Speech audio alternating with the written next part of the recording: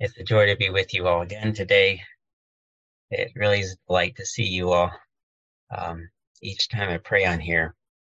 I just want to give a brief update here of the Lord is really opening many doors for um, bringing people not just to the basics of the gospel, but sitting down with people and helping them understand the gospel. Even today, we got to share two Bibles of two people that were interested in a couple days ago, or at least last week, and get to give their copy of the Bible. And even as we're leaving the house of one of the ladies, she opened it right away and just started reading aloud with all her neighbors around, the first time reading Genesis 1. So it's exciting to see God working, and thanks for those who pray for me and all those who are working to spread the gospel. I want to share today a brief part of Psalm 143. And before I go there, I just want to pray first. Oh Lord, I come very aware of my need for grace. We all do, Lord. We ask, Lord, supply your grace to us. We are poor and needy. Come and speak to us by your Spirit and teach us to do your will. In Jesus' name, amen. Psalm 143, Psalm of David. And I'm going to read verses 3 to 6. For the enemy hath persecuted my soul. He hath smitten my life down to the ground. He hath made me to dwell in darkness, as those that have been long dead. Therefore is my spirit overwhelmed within me. My heart within me is desolate. I remember the days of old. I meditate on all thy works. I muse on the work of thy hands. I stretch forth my hands unto thee. My soul thirsteth after thee, as a thirsty land. Selah. This psalm caught my attention this week because of verse 6. Verse 6 is a striking picture of prayer, a prayer of desperation and longing. And though it doesn't describe every prayer we pray, there ought to be times in our lives, in our Christian experience, when we pray like this. Like David here in verse 6, praying with real desperate need and a longing desire.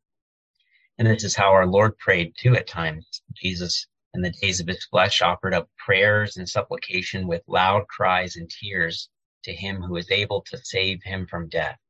Hebrews 5. So if we look at this prayer, we see need and desire. These are like two strong wings that can lift us up to the Lord when we pray. And we see these two here in David's prayer, him expressing first in his posture in prayer. He says that he stretched forth his hands unto the Lord. Here's a different posture than lifting up hands in worship. This posture is one of a beggar, expressing one's sense of need while acknowledging that we are ready to receive whatever the Lord gives. Notice that both hands are stretched out here.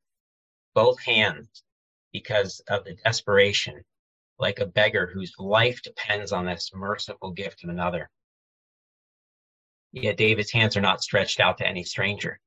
He's not just begging for help from anyone. He says, I stretched out my hands unto thee. He knows that vain is the salvation of man, Psalm 60, that it's only the Lord who he really needs. The Lord is his hope. And so here's this prayer coming in this posture of desperate need, like a man who's poor in spirit. And notice the second phrase in verse 6. It shows his longing in prayer. My soul thirsteth after thee, as a thirsty land. He's in the wilderness. He's in a desert. And he compares his soul to this thirsty desert land that's parched and dry, longing for the rain to fall on it. And his soul felt like that before the Lord. He was thirsting for God himself, like a desert. A.W. Tozer wrote a classic book on on this theme called The Pursuit of God. And in it, he says, "Come near to the holy men and women of the past, and you will soon feel the heat of their desire after God. They mourned for him. They prayed and wrestled and sought for him day and night, in season and out. And when they had found him, the finding was all the sweeter for the long seeking."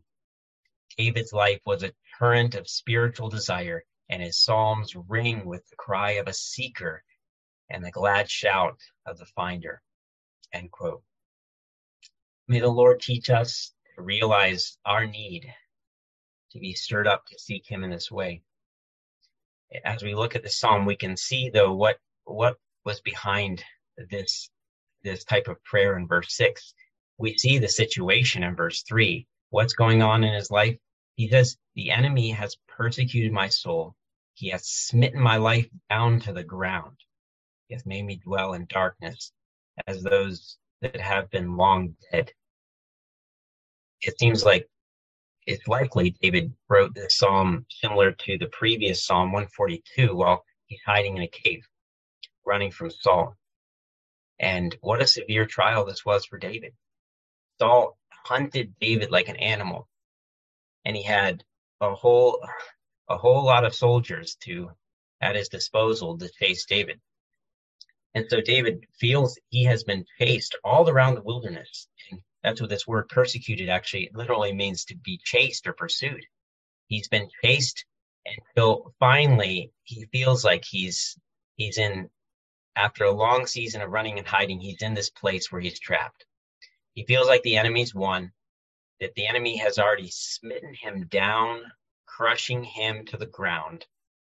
And now he's like a dead man, dwelling in the darkness of a cave, like a skeleton shut up in a forgotten tomb. What did all of this effect have on David's heart? How did this oppression, this defeat, this darkness affect him? Well, you see it in verse 4. "Therefore is my spirit overwhelmed," or fainted within me. "My heart within me is desolate."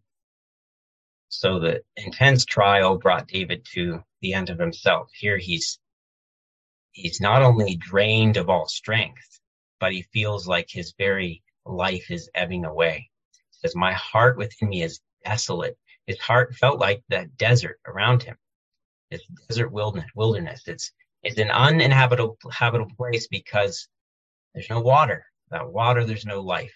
His soul felt like that, a dry desert, no nourishment of water, without any life. Many of us have probably felt like this in seasons of our life, seasons of dryness, seasons where our spirit is fainting and overwhelmed, and where we feel like our heart is desolate. And sometimes in these seasons, it's very difficult to pray. We can come to God realizing our desperation, but there's no faith to actually cry out to the Lord. In these seasons, the Lord has given us a powerful means to stir us up to pray in faith. And what does this mean? David uses it here.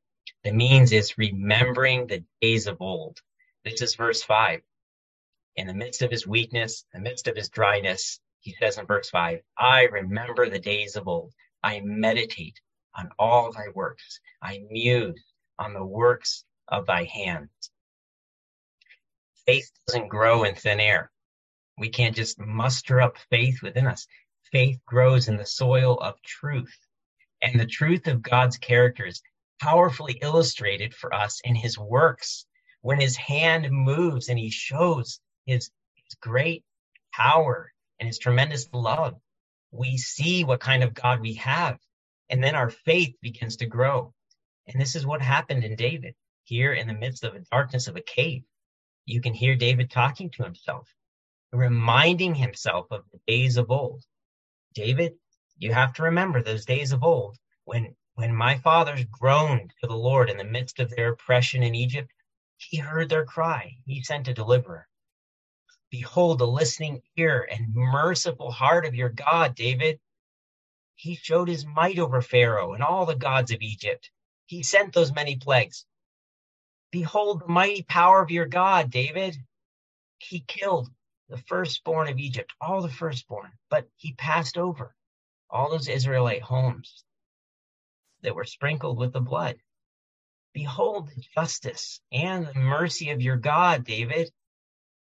He brought Israel out of Egypt.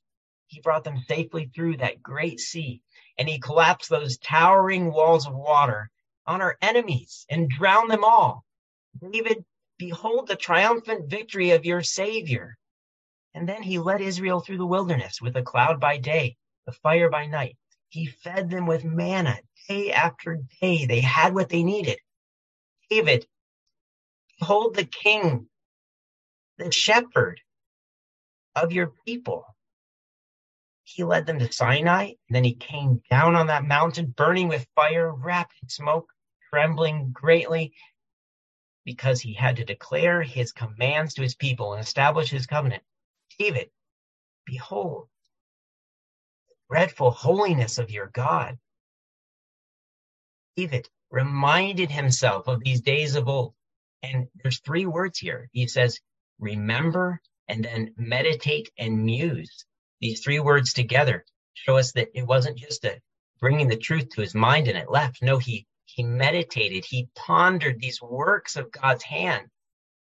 And what happened in his heart when he began to ponder the works of God? His faith began to grow, began to flourish within him at the remembrance of God's past works. He began to believe again that this same God of Israel was the God today who knew he was in this cave, who knew what was going on with Saul, and would deliver him.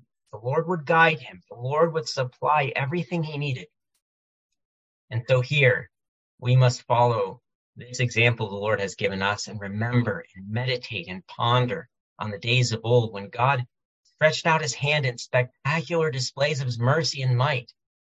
Days of old, like we just discussed in Exodus, and days of old, even when Jesus came to earth, God sent his own Son and performed such great works like calming the wind and waves, driving out thousands of demons out of a man, speaking, and the dead come back to life, and then bearing our sins in his body on the tree, and 3 days later, triumphing over death and sin and crushing the head of the evil one.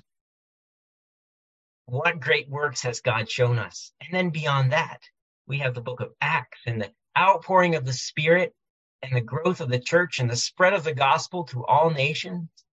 And then the strengthening of the church and the sanctifying of the church. And then we have church history and all the accounts of church history and biographies. We can go through all of these and ponder them and be reminded that our Lord's hand is powerful to save, powerful to revive his people, powerful to lift us up that we may pray as we ought to. So may the good Spirit lead all of us to pray like this, as beggars, stretching out our hands and with the longings and thirstings after the Lord. Amen.